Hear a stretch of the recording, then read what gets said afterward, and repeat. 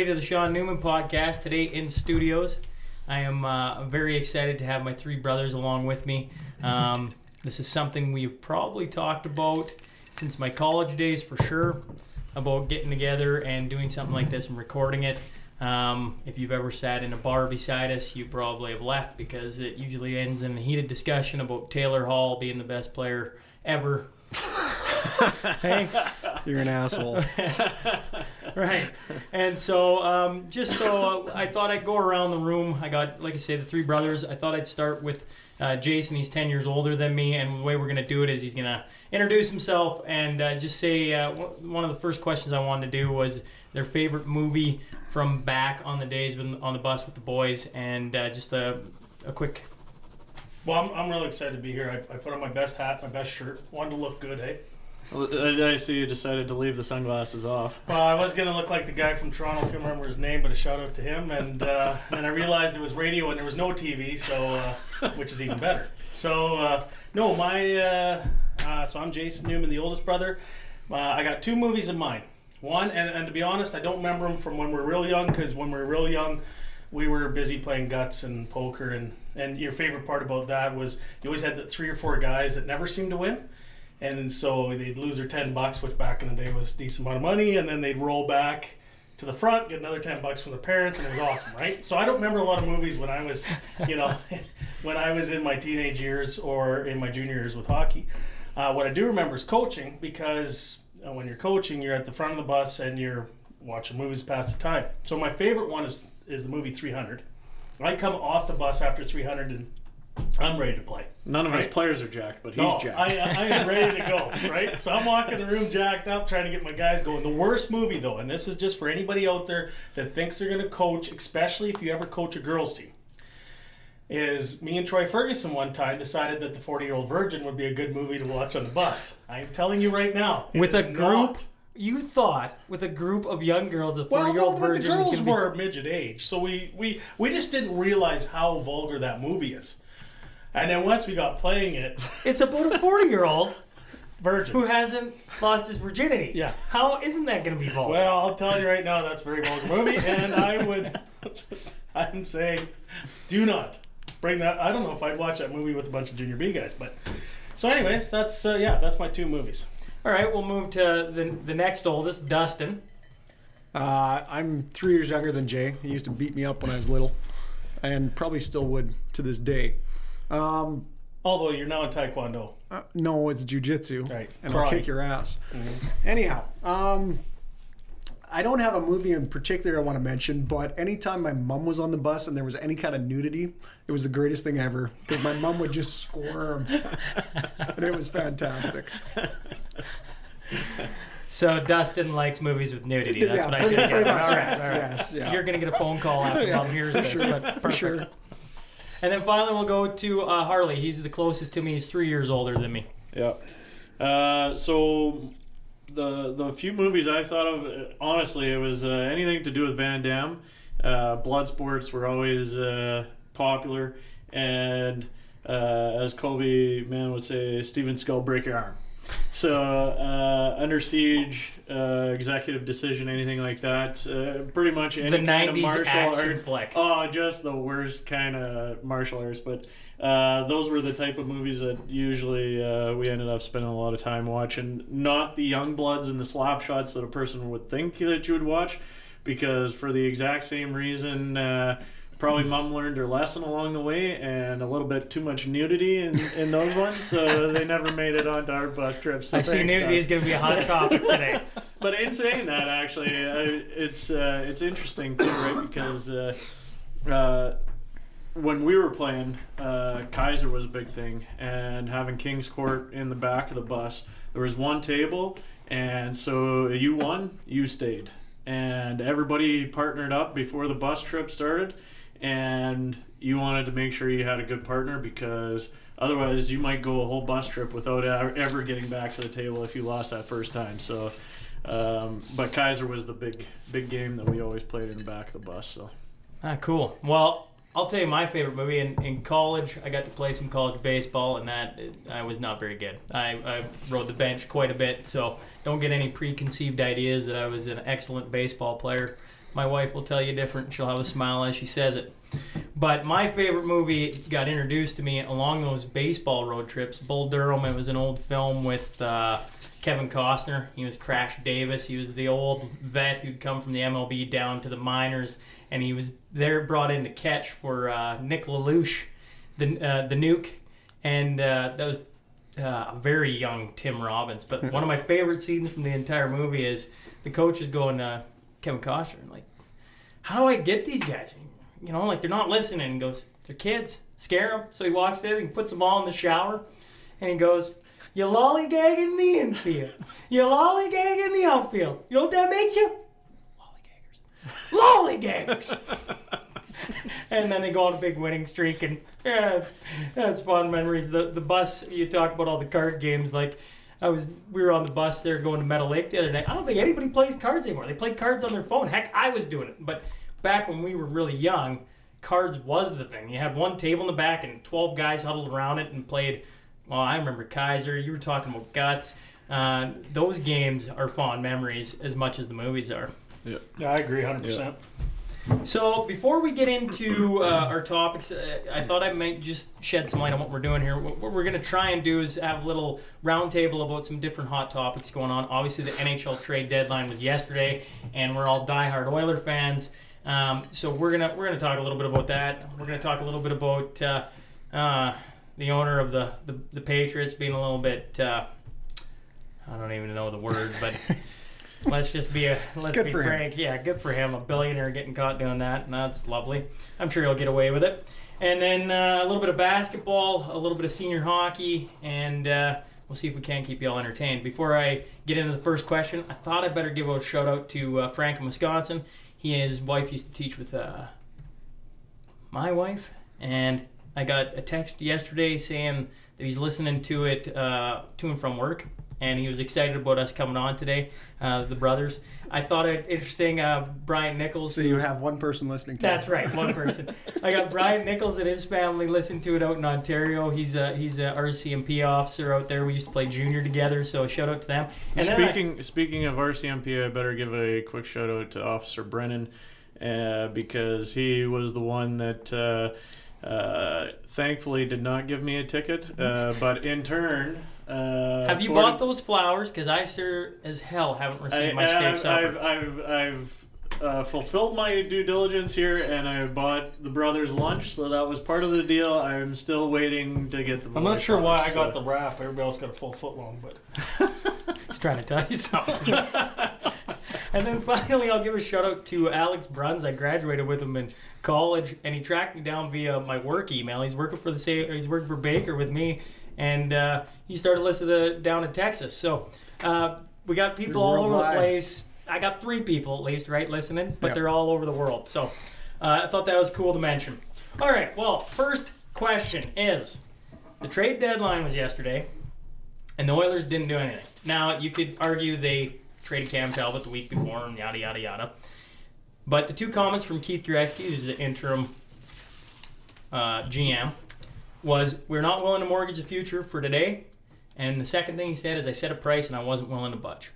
So I thought we'd open it up there on what your thoughts on what the Oilers didn't do, or maybe just on the comments he had.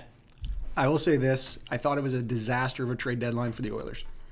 You cannot be out of the playoffs, have a bunch of mediocre players on your team, and not sell them off for whatever you can get. You can't set a price on the guys on your team.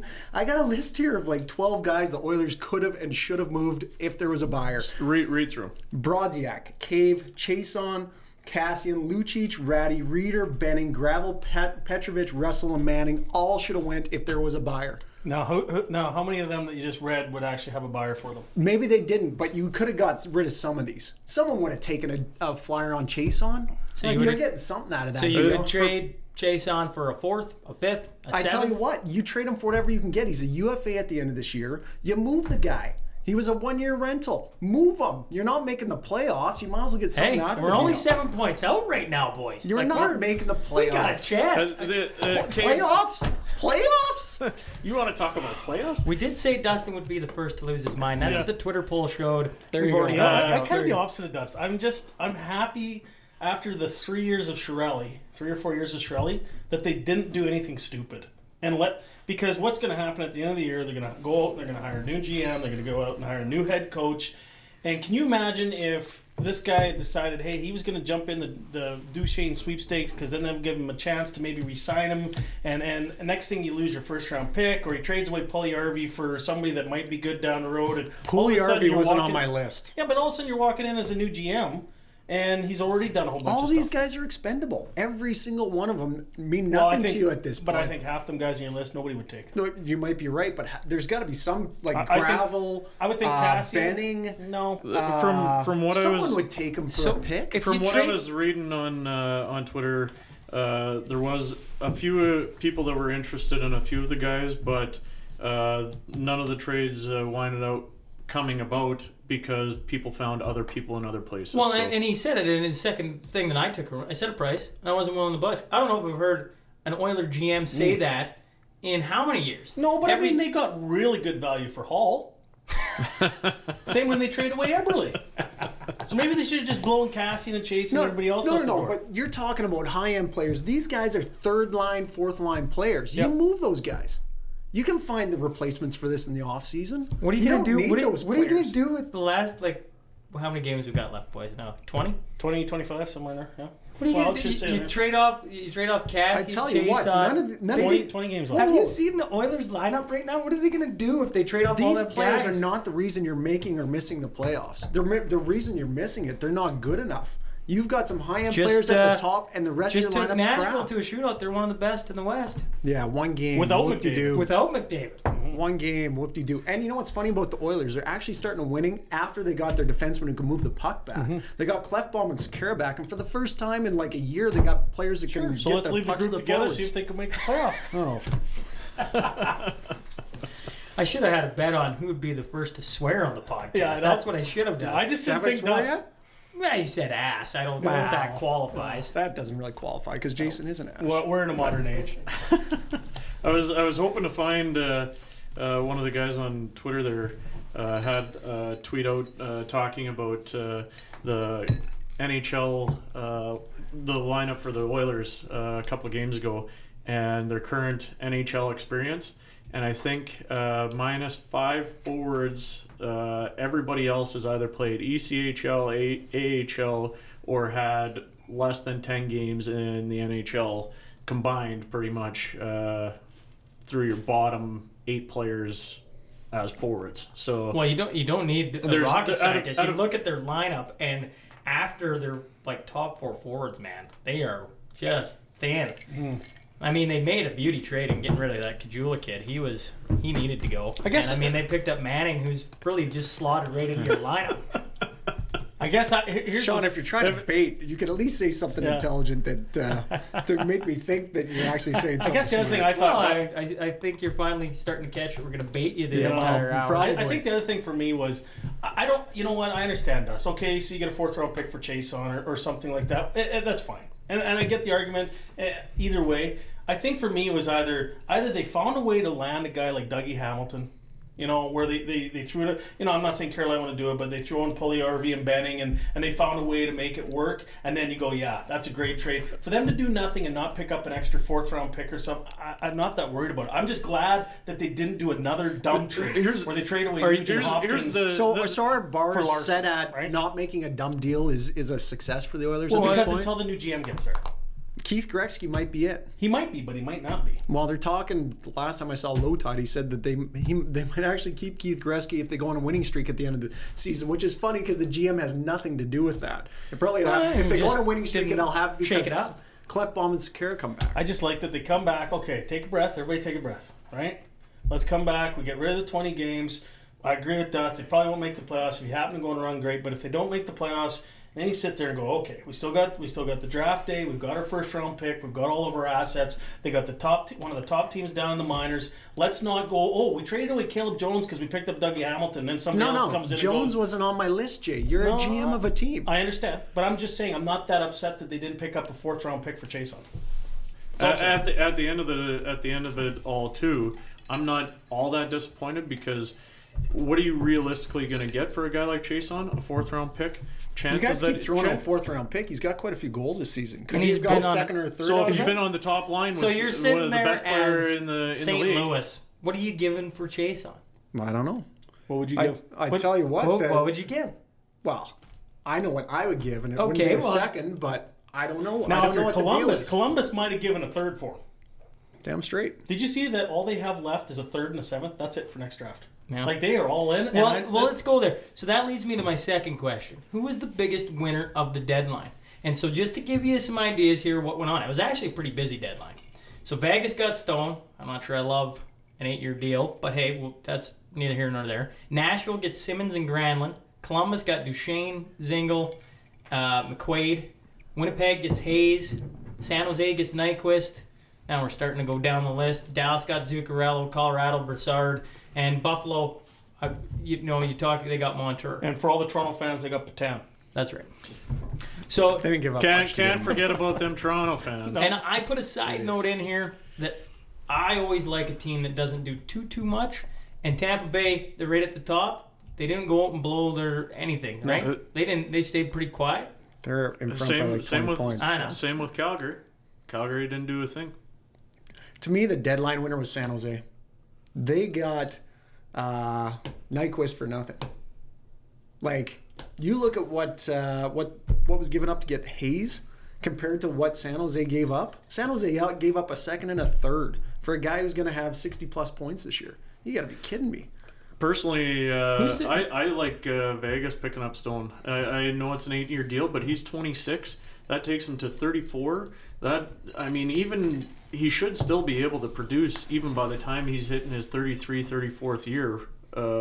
So I like it. All of a sudden now Vegas is, they did well when they first came into the league and they're stockpiled on draft picks and whatnot. But I mean, to me, they're taking another serious run here again, and I'm not opposed to Winnipeg and Nashville. What they did, that's going to be one hell of a series if they meet again, because both teams again at the trade deadline, right? Adding pieces and knowing that they need to prepare for that series, right? I just thought it was a trade deadline where it was just so obvious. I mean, it was just the teams that wanted to pick up pieces did. There was, they acted like the Ottawa guys were blockbusters, but everybody knew they had to be moved. I actually thought that Ottawa did really well in the Duchesne trade to get what they got. They actually did not bad in the Stone trade. That young defenseman, he's a 19-year-old playing in the AHL, and he's got like 20 points in 30-some games as a rookie in the AHL. That's pretty darn good. Yeah. Ottawa, on the flip side, if you're a fan, you're sitting there going, well, you're kind of blew everybody out the door. Yeah. But I thought he got more, because I thought he did terrible in the Erik Karlsson trade before. Yeah. Well, and that goes back to who made that trade again. San Jose. And how do they keep making these deals? I know. Who's that? How Is that did Doug Wilson? Doug Wilson. Doug Yeah. Wilson. How did Detroit not get more than a second and a third? I don't know. That mystifies me. San Jose or Dougie must be just a whisperer, because he's made a lot of beautiful trades like that where he has sold the farm to get whoever he needs. And that's what you want to see starting in Edmonton. Well, it's not you're not making 4 trades just to make 4 trades so Dust is happy at the table. What you're wanting to do is make quality trades, and sometimes quality trades is lack. Okay, right? so everyone keeps ragging on me. Honestly, I didn't mind getting rid of. Who did they trade for Gagne? I mean, Spooner. Spooner, right.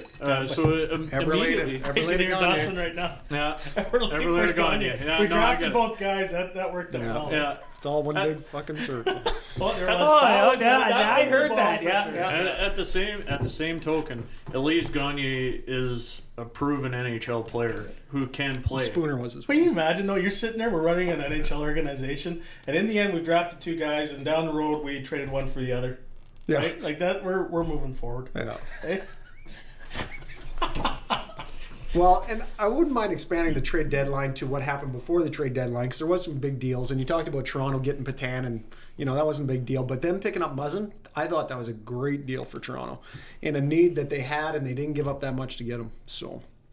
Yeah, I agree. I thought LA did good on that one though too, and I guess there's some deals where you think both teams did well. Yeah. Right? LA needed to start to shed some age, and and anytime you can get a first round pick, I think is a key, and that's why you're going back to the Nyquist with San Jose, because San Jose gets him and Detroit doesn't get that first round pick. Yeah. Well, Right. You give up a second and a third. To build on that point, I mean, I think Ottawa did great picking up Granderson or whatever his name is there, Brandstrom, you talking? or Branstrom, The yes. defenseman? Yeah. A 19-year-old, he's going to be, they're saying, top 1, top 2 D-man for Ottawa in That's the what future. they're hoping. Yeah. It's got good potential. He's got got good very potential. good potential.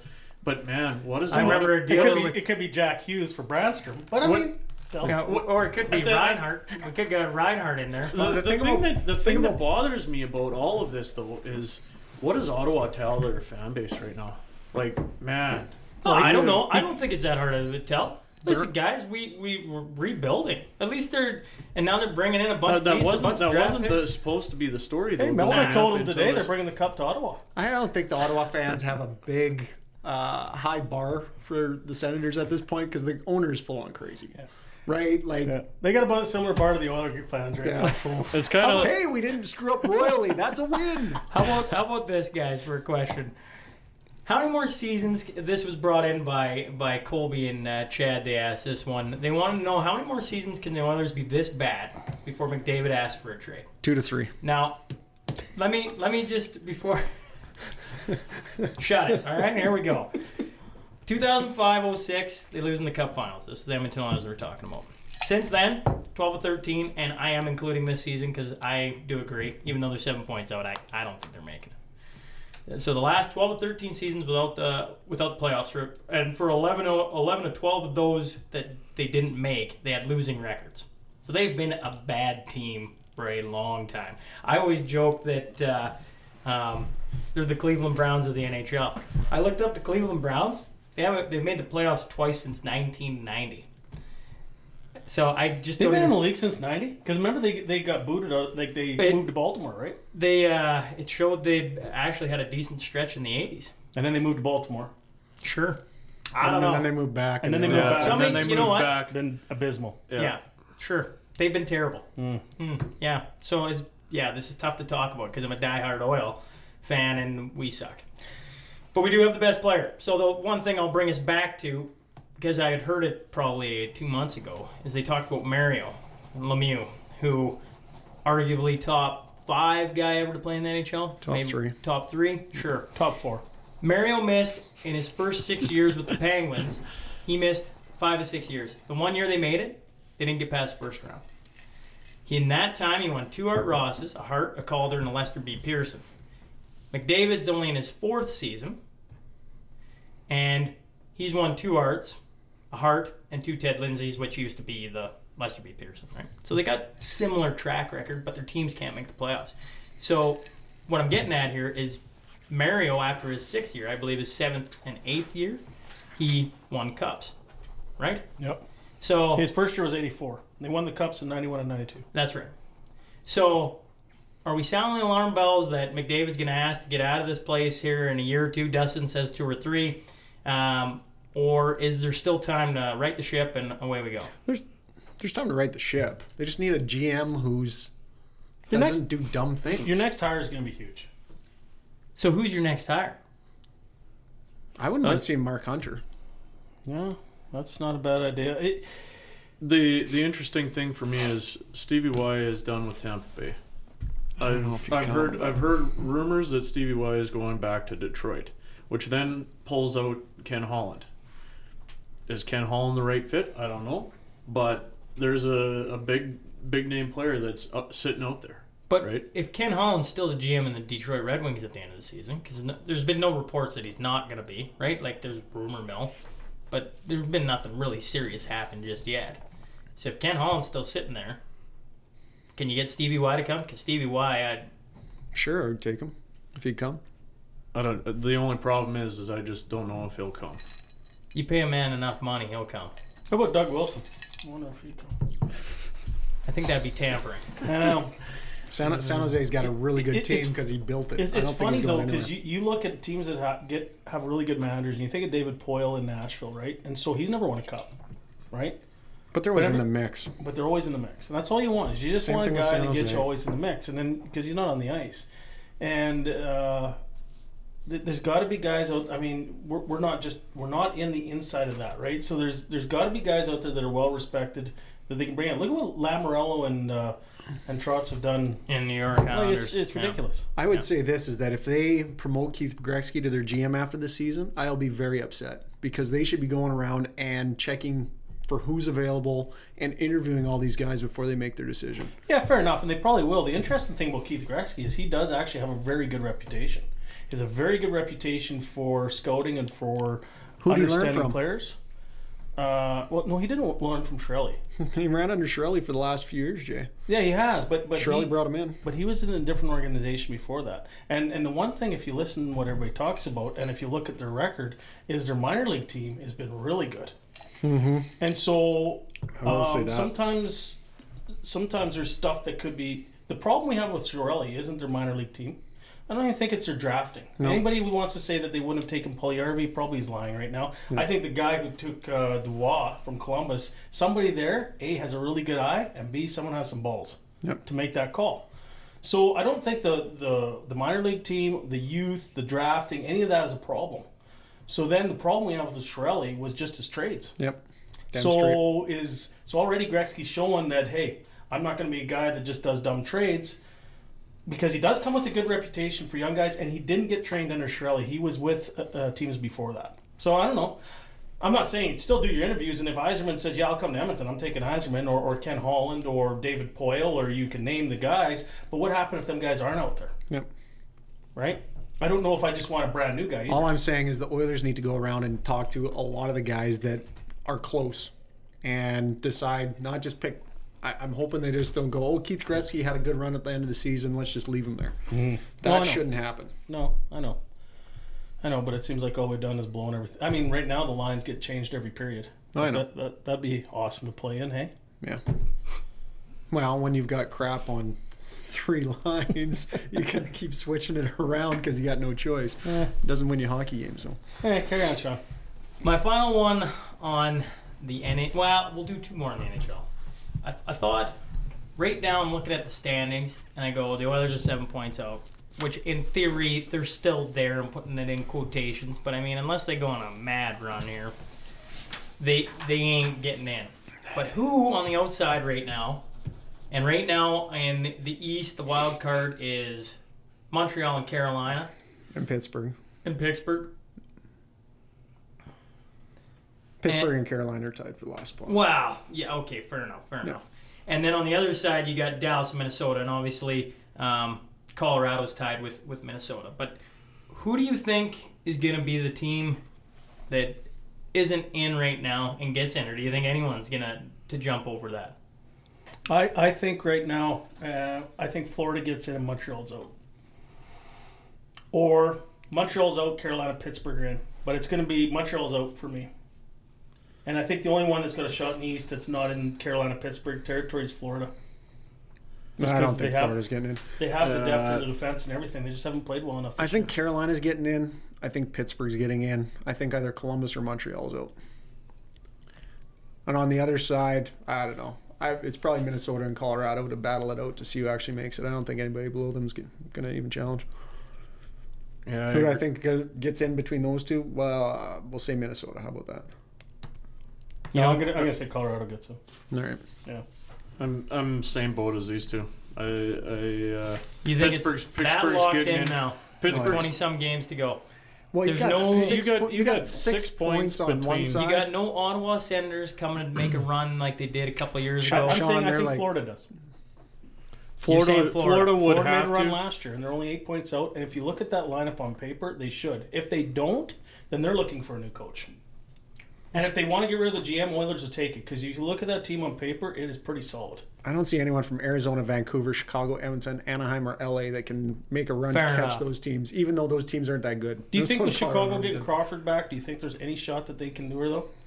Man, they're so one-line heavy right now. Like, besides Kane and Taves... Yeah, they got the Brinkat, and they got Brandon Saad. They're 5 points back. And now that they traded for Strome, he's been better. 5 points back in 20 games. And then they just got Crawford back in net. To me, it's not enough. Okay, you know what? I'm going to say me, it's Chicago not gets enough. there. There you go. Oh, You heard it just here to be first. that You know, guy. you know the lovely thing about this is in a couple weeks. Well, I guess a month. We'll know. We'll get to look back on this when the playoffs are over and we do this again and go, yeah, Jay, you had your head in the clouds, or you'll get to rub it in everyone's face. Oh, by the way, Ottawa's going to get last, so that's my big call. Speaking of Florida Panthers, so last night Roberto Luongo gets his 485th win, third all time, now in career wins in goaltending, behind Brodeur 691 and Patrick Waugh, who he's only 66 behind. So that means he's third all time in wins in the NHL. Does that put him in your top 3 goalies of all time? No. So if not, who's your guy that's in there? Dominic Hasek. Which is interesting because Hasek does have was in the top 10 for shutouts. He's not in the top for wins, but I don't think he played enough seasons. Dominic Hasek started in the NHL at 29 years old, is when he played his first season as a starter. He has the highest save percentage of any goalie on that. He has 6 Vezina trophies that he won from 29 into his 30s. He has 1 Hart Trophy, which none of these goalies have. 20% of his wins came from shutouts. And he played for a Buffalo Sabres team that was awful, that he drugged to the Stanley Cup final one year. That Buffalo Sabres team was awful. No, but they had Michael Pekka. Yeah, exactly. Michael Pekka's like the only guy on that bloody team. And not only that, they won a Olympic gold. They stole The that Buffalo from Canada. Sabres won Olympic gold? Dominic Hasek won it with the Czech Republic idiot. And it was all because of Hasek, because that Czech Republic team was not good. And he had to be all-world to win the You know what I Olympic remember gold about for that them. one too? And wasn't that where the shootout was Yes. and they didn't let Gretzky shoot? Yes. Yeah. Right? I believe it was Ray Bourque, wasn't it? Yeah. Dominic Hasek tied for 6th all-time for shutouts. And he started at 29. That's past his peak. I'm not going to argue with Dust because I kind of have the same opinion as him. So the only thing I'm going to say is what I find interesting is out of the top 6 goalies on the list, 3 of them haven't won a cup. The problem with all-time wins and cups is it really depends on what team is in front of you. So you look at Roberto Luongo. He played for a Florida Panthers team that was not good for a lot of years. He was a really good goaltender. He played for Vancouver for a couple of years. They were a little bit better, but not, you know. Okay, and I'll agree with you, but I will say with apologies to the guys that are a little bit older than me who remember the Terry Sawchucks and the Jock Plant because I never got to see them guys play. I will tell you right now that Patrick Waugh did carry teams to the cup and Yes, win. yes, he did. Montreal, especially the Right. first time. And so you look at that list and you go, Marty Brodeur has a longevity list, right? Yeah. That's why he's there with the shutouts and the wins, and he played on some very, very defensive teams. Yes. But when I look at that list, I don't remember Ed Belfour. I mean, he was probably played very, very well in '99 for Yes. Dallas to win the cup, right? He was around for a lot of years. You know what I mean? But when I see Patrick Waugh, there was a cup, especially with the Montreal teams, they were not favored to win the cup. Yes. And that year he won the cup in '93 over the LA Kings. That year, all 4 teams in the semifinals were third-place teams in their divisions, right? And then Gretzky dragged LA to the finals, and Patty Waugh dragged Montreal to the finals. Yes. And just like Marc-Andre Fleury dragged Vegas to the finals, but Patty Waugh won. Marc-Andre Fleury, the Vegas Golden Knights were a good team last They year. were good. Marc-Andre Fleury, in He my played mind, pretty well. if he wasn't there though, like I'm not saying Montreal was terrible, Yeah. right? They had some good players too. They had the Kirk Mullers and the Damphus and different guys like that, right? But I mean, Patty, if you think of them 2 teams in '86 and '93, Patty Yeah. was a big part. Okay. What's interesting to me is, you know, you're looking at the top 10 goalies here: Brodeur, Waugh, Luongo, Belfour, Joseph, Lundqvist, Sawchuk, Plant, Marc-Andre Fleury, and Tony Esposito. And then you look at all of their different trophies that they've won, and Marc-Andre Fleury is the only one that hasn't won jack squat. And you know what? Luongo's only won 1 Jennings. To be honest, I have not been a Fleury fan up until he got traded to Vegas, and up until this point, you're looking at goals against average too, like 257. Man, that's, you look at the rest of them. There's some that are a lot Save lower percentage than is a better measure for a goalie than goals against that. average. Fair so. enough. But Marc-Andre Fleury played with a lot better teams, I think, than Yes, a but the Marty Pittsburgh Brodeur, Penguins were an Patty Waugh. offensive Juggernaut. juggernaut, and you remember Yeah, those two of the series. top Yeah, what, they 20 trade players in the chances world? like nobody's business. Just for the 20 listeners that are going to listen to this thing, when I look at the top 6, if I go back there, the interesting thing, because you guys can't see it, so the 3 guys that did not win a cup, Luongo, Curtis Joseph, and Lundqvist, each had 1 trophy, period. They didn't win a Stanley Cup. They each won 1 trophy. And we're talking the Vezina, Jennings, Calder, Smythe, Clancy, okay? Hart's not on there, but Hasek won that. Fair enough. So out of the other three guys in the top 6, Brodeur won 3 cups, 3 cups. 5 Jennings, Mm-hmm. 4 Vezina, and a Calder. So that's 13 trophies. Patty Waugh, 4 cups, 4 cups. 2 Smythe, 2 5 Jennings, 3 Vezina. So that's 14. And even Ed Belfour, right, where he only won the 1 cup, but still had a Calder, 4 Jennings, and 2 Vezina. So he still had 8. And the other 3, Luongo, Joseph, and Lundqvist, 1 each.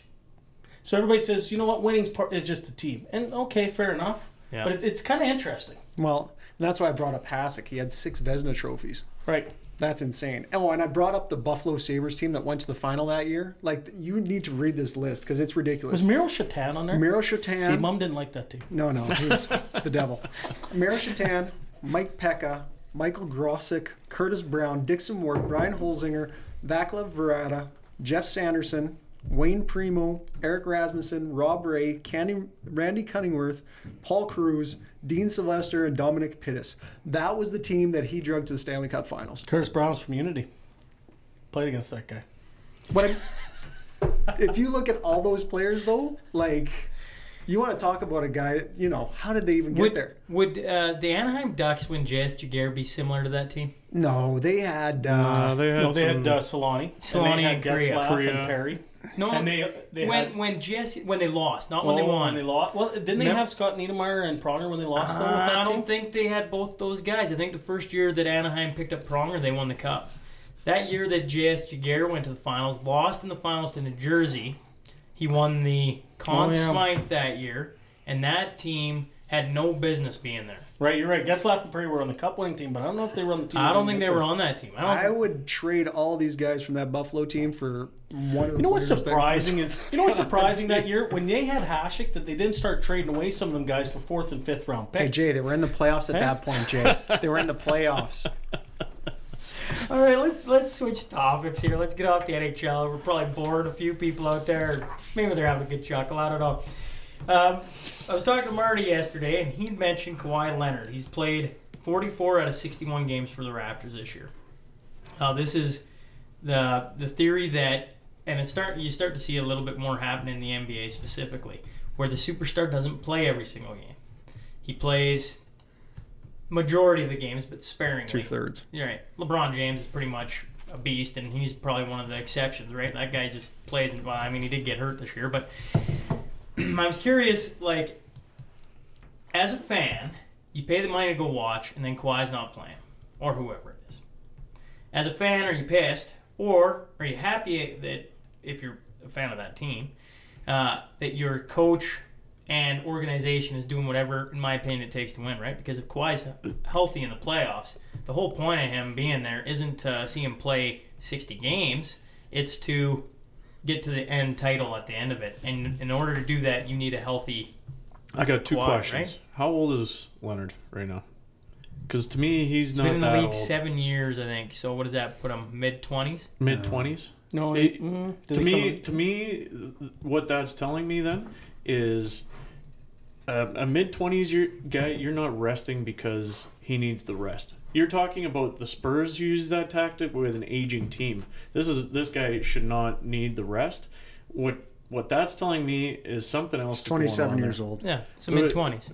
Right. So what that's telling me is there something that's going on there that they're not letting on about. Well, he's no, got he's got a nagging injury. He had the or injury he's got, last season with the Spurs where he missed 3/4 of the season, right? That I don't know what even to call it. Something to do with his leg where he'd come back for a few games and then miss a bunch of games, right? Now I think he only played 27 games last year, right? So there's definitely injury concerns there, right? The thing about the NBA, it's different than any other sport, and the superstars dominate and win you series, essentially. You can have one player that wins you the whole series. So do I got a problem with him sitting? LeBron. Exactly. Do I got a problem with him sitting? No. Even if I was paying to go watch, no.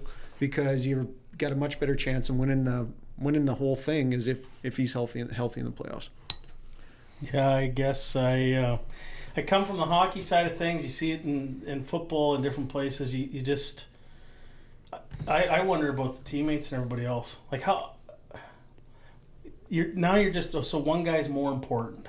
You know, to me, you're trying to build a team over the season where everybody slowly comes together and you're a band of brothers, and you get to where you will take a bullet for the guy or block a shot or take a hit to make the play, and that comes from caring and coming together as a team, and then them teams pinnacle, and you get a little bit lucky injuries, and you get a little bit lucky where that one went off the post and in rather than out, and you win a championship, and there's not a better feeling. And how are you building a team where this guy doesn't have to play every game because his foot's sore, he's been a Band-Aid in the past, or, you know, his attitude is that he's... How can he have the attitude where I'm a leader of this team, this is my team, we're going to go out and battle every night, but I'm going to sit on the bench, boys, because I'm really more important than everybody else here, and we want to win a championship here because Toronto's really important to me, especially when probably I'm not going to be there next year. I just, you know, I don't know. It's just not my style. So maybe this is going to be awesome. Toronto's going to win. You know, team of the North, they're going to do it. I just... That's where I'm at with that. We're going to go on to football. Because I've never been a huge NBA fan. So let's go into football and what... Obviously, Patriots win again. Brady's the best. I don't think there's any argument there. But I got a text from the boys last night. Why the Patriots always cheating? Deflategate, taping other teams' practices, and now on their wives with hookers. You would think if you're Cheating one on their wives. You would think if you're one of them who signs Tom Brady's checks, you could afford to not get caught. I don't know what my question is. I just find it humorous that a 77-year-old billionaire got sting operation caught by the cops with a rub and tug, essentially. And I'm going, if you're Tom Brady, does that sour you?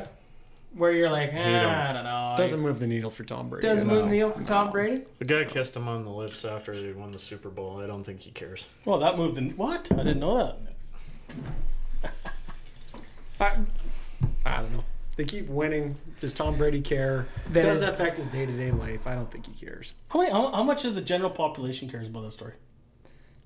Do you care? I really don't. I'll tell you what. If you're living in Boston, New England, and they win the Super Bowl, could you give a flying F about whether or not the owner of the team is out getting a rub and tug? Not a chance. They are pumped that they won at the end of the time. They're gonna look back and go, the Patriots won that year. Oh, but he got a rub and tug. Do you think they're in the dressing room laughing about it? No, right? yeah, for sure. Yeah. I mean, I get the question. How did he get caught? Who does it? I don't know. I have no idea.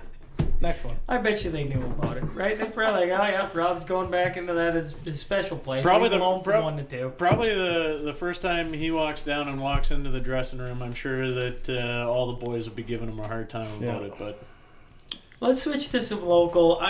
I'm a big senior hockey. Been playing now back here for Hillmont now for this will be my 8th season. We're right in the middle of playoffs. We're up 3-2 on Meadow Lake currently. It's been a very good series. And I got talking to actually Doug Politeski about it after we won there in double overtime just this past weekend about when he's going to retire. And he said, and I think I quote here, I will retire when they tell me to stop showing up to the rink. And Doug is 36, I believe. And I love that answer from Doug, right? That's a guy you don't have to convince to come to the rink. He's there all in, right? And that's what he does for a high, right? He comes and plays hockey and battles with the boys, likes to be in the dressing room. Now, you three have all played senior. Jay, you played in Kid Scotty. Dustin, you played in Kid Scotty and Hillmont. And Harley, you played in Hillmont. Jay did play one game in Hillmont. Jay did. I want to say that he got laid out. Beautiful giveaway. I will say that right now I'm the only brother who at 40 played a senior game.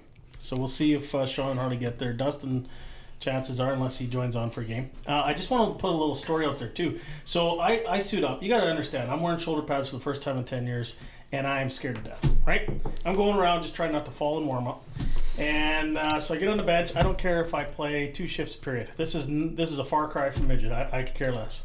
So I get out there and I had a couple of great instances. One where I picked up, kind of got the pass. I'm in full speed in my mind, right? So probably going about a quarter of what senior speed is. And I cross the blue line. I'm just going to shoot, and Dustin yells at me, "Hey!" And so I look, and then I look. I should have just shot, and then somebody ran me over that I used to coach, right? So that was great. Come back to the bench, everybody's laughing. And I'm just trying to be a fourth line mucker. Like every time someone gets it, even Dad gave me crap after the game. He says, like, if you're going to run at somebody, you can't just run from the blue line because they see you coming. I said, I'm just trying to be an energy guy, right?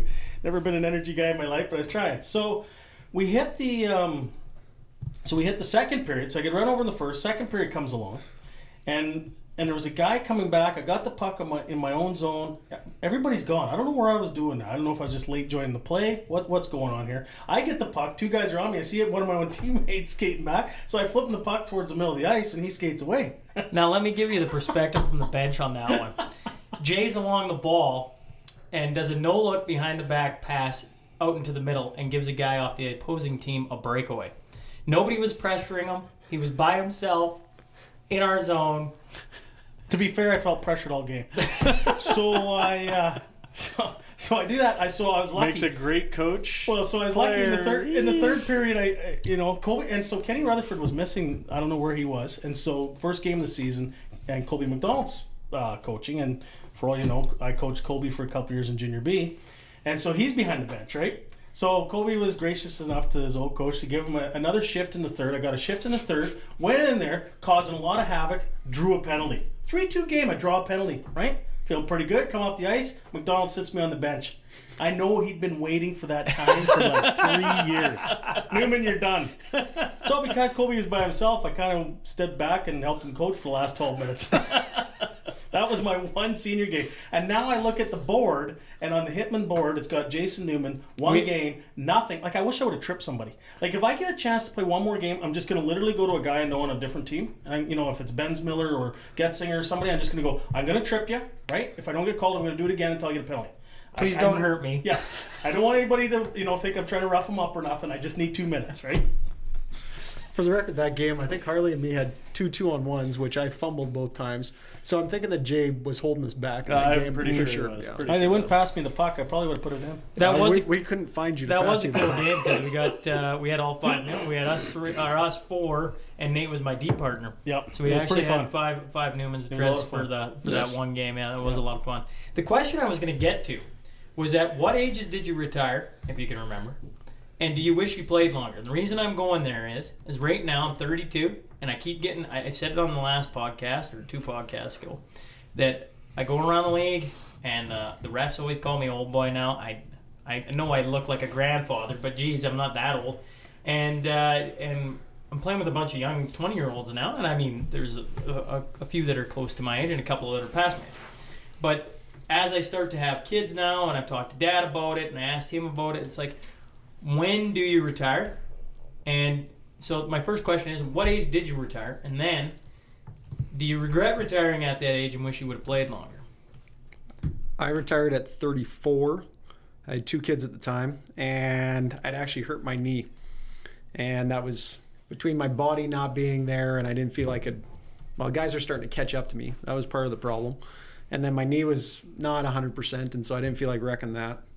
And having 2 kids at home, just a combination of all those things, I was like, I'm going to retire. Now, what's funny about that is the next year I actually coached. So the kids at home, I guess, didn't affect it that much. But it was a combination of those things.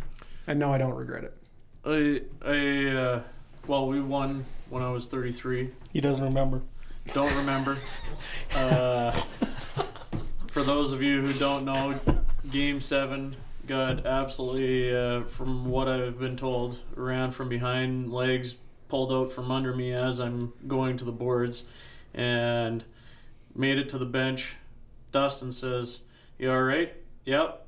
Went back out for the next shift. Absolutely KO's a guy in the corner. The same guy that actually... that's what he remembers, yeah. That actually took me. From what I found out, that was the guy... That guy never played another game after that, actually, either. But we ended up winning that game. Sat at home counting stars, I think, for the next week on the couch. Went back and played the next season. and just we had a boy on the way, and I just went, you know what, if something like that happens to me again, there's other things that are more important. To me. So what age were you at, Harley, then? 34 when I. And so have you regretted it since not playing? No, but at the same time too, do I still want to win that championship? Absolutely. Yeah, well, you're back coaching, and so though, right? That's why I'm here coaching. Jay, you want to remember this one? Is that what you're saying? Yeah, but the funny thing about that is, are you actually going to remember? Because I'm pretty sure the last time that we won, there was a party that lasted. I was until foggy, about but 6 I remember o'clock, so. Nice chunks of Fair it. enough. I don't remember most of that night. For the record, after the party started, one too many shots of moonshine. Well, the funny thing with Harley too is there's actually no picture of him winning the championship. So Was he actually really there? it's going to be the ongoing question for the next 40 years. I retired when I was 21, and I retired because I had a couple kids. But personally, I wasn't in a great mindset back then. I think partly playing minor hockey, I played a lot of top line minutes, and I didn't learn to be as good of a team guy, and I didn't have as much character back then, and I struggled with it, right? So I played a little bit of AAA senior in Innisfail, and again, I just couldn't. I just couldn't handle. I just didn't have the ability or the maturity back then to handle the fourth line minutes, and let it go, right? And I regret it. At the same time, because I retired so young, then I started coaching, and because of some of the people I've had in my life when I was younger, I'd learned a lot without even realizing it, right? Getting coached, between Dad and Gord Redden and Frank Mapletoft and and then Dave McLean and Ball and guys like that. I mean, I had so much knowledge inside of my head from them guys that I didn't even realize. And so you just started, and you don't realize it. You're just out there, and then of course you got to learn a ton of things on the flip side about dealing with people and dealing with situations. And as coaching went along, I just really got to enjoy it. So I don't know if I really regret retiring when I did. I know I really enjoy playing with the noon hour guys now, and I enjoy playing with the Never Sweats. I enjoy playing a ton. But I don't look back and go, well, if I would have pushed hard, I could have, I probably was of that age group, maybe, play for an Allen Cup or play with the Border Kings. And I don't really have that regret. I enjoyed coaching the kids. I enjoyed everything I've done, so. Which brings me to my next question, and we'll go around the same way, is so now all of you have played good hockey, and you've all coached good hockey. What did you prefer? Was there one you preferred over the other? And the reason I ask is Shay is my boy, and then Mila, my girl. They're slowly getting closer to the minor hockey ages, and it's kind of daunting to think about possibly coaching. I've played all my life. I haven't coached a single team. Not saying I don't have obviously the knowledge there. It probably is, but it's intimidating to me. And you've all coached and played, so I was curious. Do you like one or the other? Did you, Jay, you coached an awful lot. Do you enjoy that more than going and playing? Or Dust or Harley, right? Was there one you liked over the other? A guy loves playing, right? And that's why you enjoy the games, because you loved playing. But I did enjoy coaching, especially if you get with the right coaching group. I always said you'd go to the rink, and for 2 or 3 hours, at game time, the rest of the world stands still, right? And so, you can get a lot of adrenaline, and we'd be in a big game, and if you won a big game, you could walk out and you were dead tired, and you didn't even feel like talking to anybody. And so it's a different type of adrenaline rush. I don't know if it ever takes the place of playing, because that's what we all did, that's what we all loved, right? But I enjoyed the years I coached, for sure. Jay hit it on the head, right? You play because you love the game. You're playing to play, right? And you want to feel like you're making an impact in that game, right? I think of when we beat Dewberry there the one game, and there's a second left on the clock, and I pass out to Noble, and Noble scores to win us the game that game, right? That's a memory I'm always going to have, and that's such a cool thing, those are the moments you live for, right? At the same time, too, life happens, and do I enjoy coaching? Absolutely, right? I mean, you're right with the guys again, right? It's just a different perception on things, right? And I now coaching, I'm sure that I'll coach the rest of my life, right? And I'm really excited because I got my boy coming up too, and he's already talking about, I'm going out to coach you guys hockey, and he goes, when are you coaching me, right? And that's the stuff that you get excited for after the fact, right? Like it's just a different thing, right? It's a different beast rather than playing. And will I play? I'll always play, right? But I do got a good story about my son. I've coached him 2 years in hockey, and actually one in ball and one in soccer so far.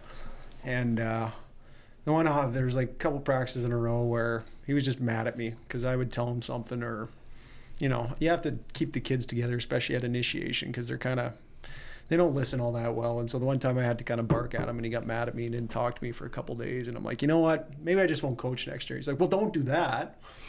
So it's kind of funny because you don't think he appreciates it, but you're like, well, maybe I just won't coach. He's like, no, I want you to coach. I just don't like it when you get mad at me, kind of thing. Which do I prefer, playing or coaching? I love playing. I think probably I'm a better coach than I am a player when it comes to competitive hockey, something like senior or, with body contact, just because of my body size. When it came to playing, I always struggled with the physical aspect of it because I was so small. And I think coaching comes fairly naturally to me. And I've had some, as Jay mentioned, I've had some fantastic coaches when I was coming up through the ranks. So I think the other thing too is, for as much as Dad, Coach Jay and Dustin, not so much Sean and I, Dad was always grilling us whether he was coaching us or not. Anyways, we'd be out on the ice, and why are you doing that? Right? Well, you used to come. Watch your shoulder. Watch the.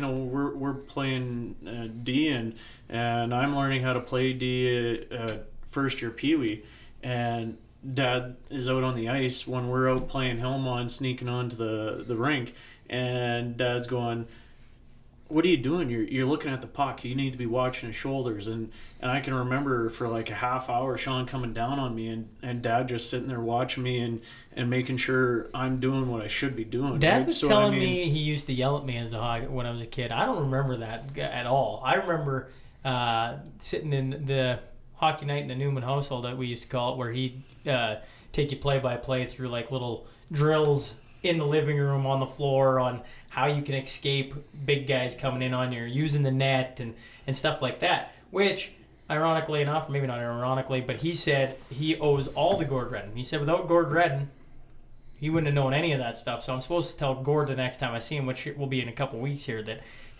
I owe my prowess behind the net and around the puck to Gord, because that all came from him. So, I don't know. Actually, the funny thing I think about with Mom and Dad is you could, if you had a game, as long as you got a point, Mom thought you had a great game. Didn't matter. You could have played the biggest dog crap game you've ever played. You got an assist because you bounced it off the wall in your own end, and somebody went down and scored and got an assist. Yeah, you played a great game, right? And Dad, he'd lose your mind. Then they'd start fighting in the front seat of the van because Dad thought you didn't play very good. Vice versa, you could have no points. Dad thinks you played great. Mom's mad all the way home because you didn't get a point, right? So I always think and you know what? Like even those trips home from the games, right? Even Dad not coaching, you get back into the van for the drive home or whatever, because back then we drove minivans everywhere, 5 of us. But I mean, he would always say 1 or 2 things that you could work on and improve on, right? But he also did mention the 1 or 2 things that you did really good throughout the games that he saw improvement on as well, right? So, I mean, we were constantly coached, and maybe that's why all 3 of us so far anyways, not you yet, Sean, but I mean, that's probably part of the reason why we all enjoy coaching as well, is because we were constantly coached throughout our lives, right? So... Well, here, I can see us all slowly starting to tire out. We got Bill in here doing sound, and he's been gracious enough to sit here and listen to us yahoos. So I got 2 fun ones left. Okay, so I sent out a picture of us yahoos for this one, and Brewman commented, he said, how about you tell the story of where that picture come from? and see what Dustin's thoughts and everyone else's Who's going to thoughts. tell that story? Well, I don't know. Would you like to tell that story? Well, I can tell the story, sure. Sure. All right, You I'll wanna- tell the you story. wanna- I'll preface it by this. We're in the middle of, right now, today, we're in the middle of playoff hockey. And during the playoffs, at the start, you always go, nobody book holidays in February and March. Because you don't want to lose a hockey game due to holidays or a trip I to don't think the anybody Oiler actually game. said that out loud until Harley decided to book his wedding then. Well, no, I remember Harley booking his wedding then, and I remember me and Brad Simons talking about it. And Brad's like, what does your brother do? And I said, listen, man, we get to the finals, we'll worry about it then, right? The picture is from my wedding, just so everybody Yeah, knows. it's just, so the four of us partying at Harley's wedding in Mexico. Carry on, Dustin. So Harley books his wedding early in the year. We end up making the Stanley Cup, the Senior League Finals, the SaskAlta Finals. Yep. I'm coaching. Harley and Sean are playing, and we play the first 3 games. No, 2 games. First two So we games. lose First two we games. lose game 1 and I always like to tell we lose game 1 to Dewberry, and there's about 7 of us that stay in the dressing room and have a couple sociables because in the senior and I'm always curious if NHL players. How many players do it too. championships had 7 in a row. Seven in a 7 in a row. row. So we sat in the dressing room after we lose game 1 because we didn't play a bad game. So we sat and we drank till 1 or 2 in the morning, and the day after that is what they call playing guilty. Because you've gone out and partied the night before, essentially, and you're a little bit hungover, you're a little bit groggy, and we came out and we won game 2. And as I recall, 3 of the 7 guys sitting in there all scored, and we won 4-1 or whatever it was, right? And I always chuckle about that, and I tell the young guys, sometimes you got to play guilty, right? Like you're taking it, you're thinking about it too much. So if you're down, and we've used this tactic a few times, and Elk Point's been the brunt of that tactic several years in a row now, is if you're struggling, you go out and you have a couple of sociables and you let off a little steam. The next game you come and you play a little guilty, and it's worked well for us. But we're tied 1-1 and then we leave. So we're Then in we go the to Harley. SaskAlta Finals against Dewberry, who's 7-time champ. They're our arch nemesis at the time, and it's the first year we've made the finals. Yes. So And we haven't won head in Hillmont coach, hasn't won in our 37 captain, years. and Doofus Harley have to go to his wedding in Mexico and miss games 3, 4, and 5. We have a great time in Mexico. 3-4. 3-4. 3-4. Sorry, 30, You want to 3-4. tell the story, or do I need to tell I the don't know. story? Do you want to tell the story? So we go, holy crap here. Tell the story right here. We missed games 3 and 4. They So we lose both fly of them while out, we're gone. we schedule it properly, so we miss games 3 and 4. So we fly down to Mexico, we have a grand old time. That's where the picture comes. We're all having a blast at the wedding. But the games haven't been played yet. We don't know who's won. I don't know if there was no Twitter or what we were doing, but No, nobody. you're texting. We were texting. We knew we were down 2-1. That's right. Because When we landed the plane, we found out they lost Right. game 4 and we're down 3-1. So we're on the plane. We know we're Who's down 2 telling the games to story? 1, and we're playing in Dewberry that night. And so as we're landing, me and Dustin flick on our phones, and we're about 10 seats apart, and we're slowly getting text updates, and you can hear them dinging. Oh yeah, 1-0 us. All right, no, it's 1-1. Fuck. All right. The 2-1 us. Yeah. We're back in like 3-1 us. All right, 3-2. No, we still got it. We still got this. 3-3. 4-3. We lost. Fuck. You can hear it across the entire plane, right? And it's just silence. And then you kind of look around. And you're like, sorry about that, guys, right? So now we're sitting there. We're down 3-1. Harley's on the butt end of everything because now we left for games 3 and 4. We're down 3-1. We come back, and that's where that picture comes from. Is we're sitting there partying at Harley's wedding. Unbeknownst to us, we get back and we're now down 3-1. Now our only saving grace is we win game 4 or game 5, we win game 6, and then we win game 7 on home ice. And Let's be honest here. The saving grace is obviously getting the 3 Newmans back because I mean, right. without the 3 Newmans, right? I mean, You know what the probably the cherry on top is for most guys. They use this against us all of what not to do when the playoffs comes. Don't do what the Newmans did because you don't leave in the finals for a wedding. Who gets married then, right? But Harley gets cocky in Game 7 and can't remember anything. And it's the reason. Was he actually there? Yeah, I don't know.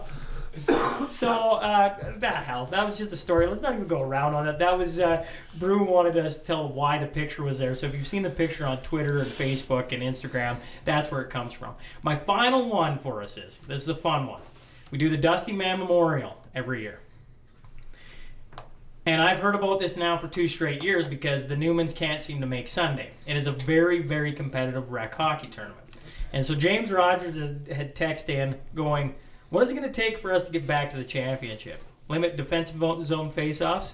Less grain diesel for Nate? More ice time for Rogers? And he left it with, is the team of friends like a VCR in the digital age? Are we just getting old? And so I go, what is it going to take for us to get back to Sunday? I think we need Nate off defense.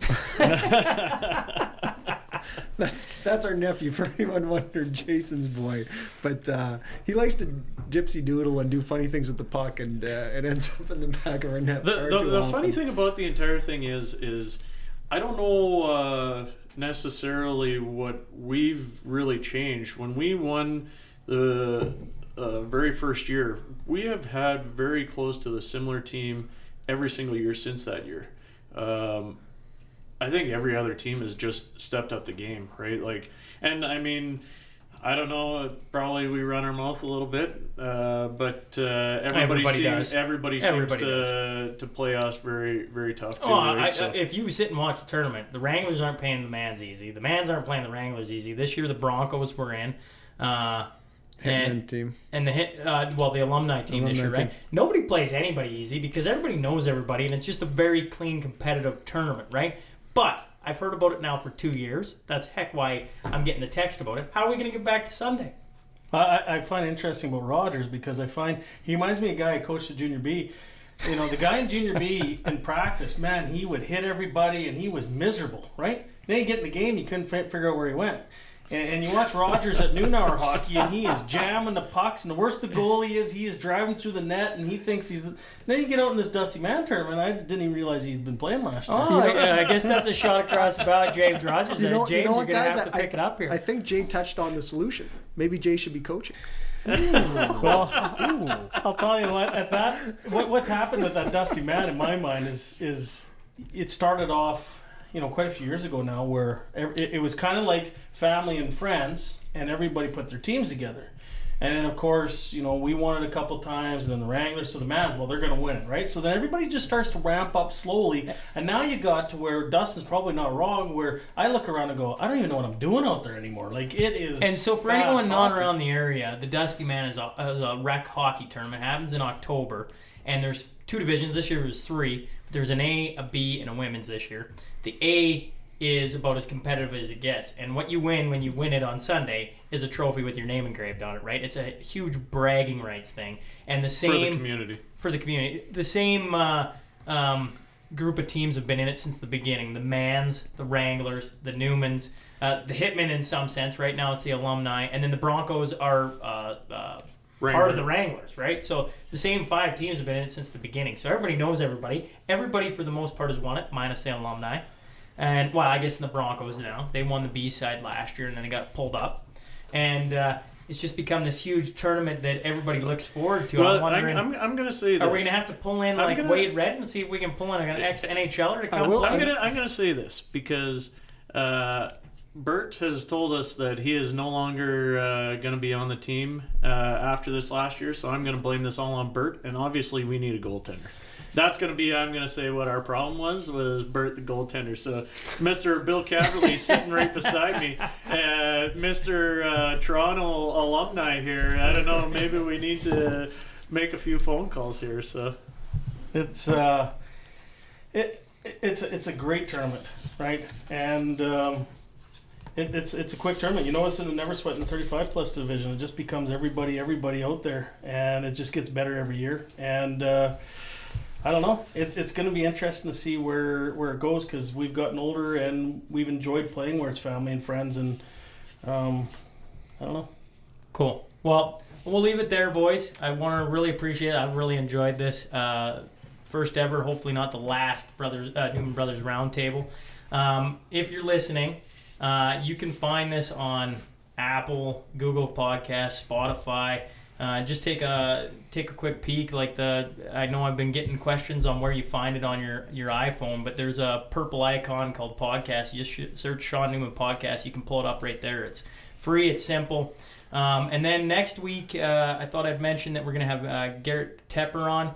He is the owner of Fight Farm in town. We're going to talk a little jiu-jitsu. Obviously, me and two of the brothers have been doing some jiu-jitsu, and we'd like to pull the fourth out and maybe mess him up a little bit.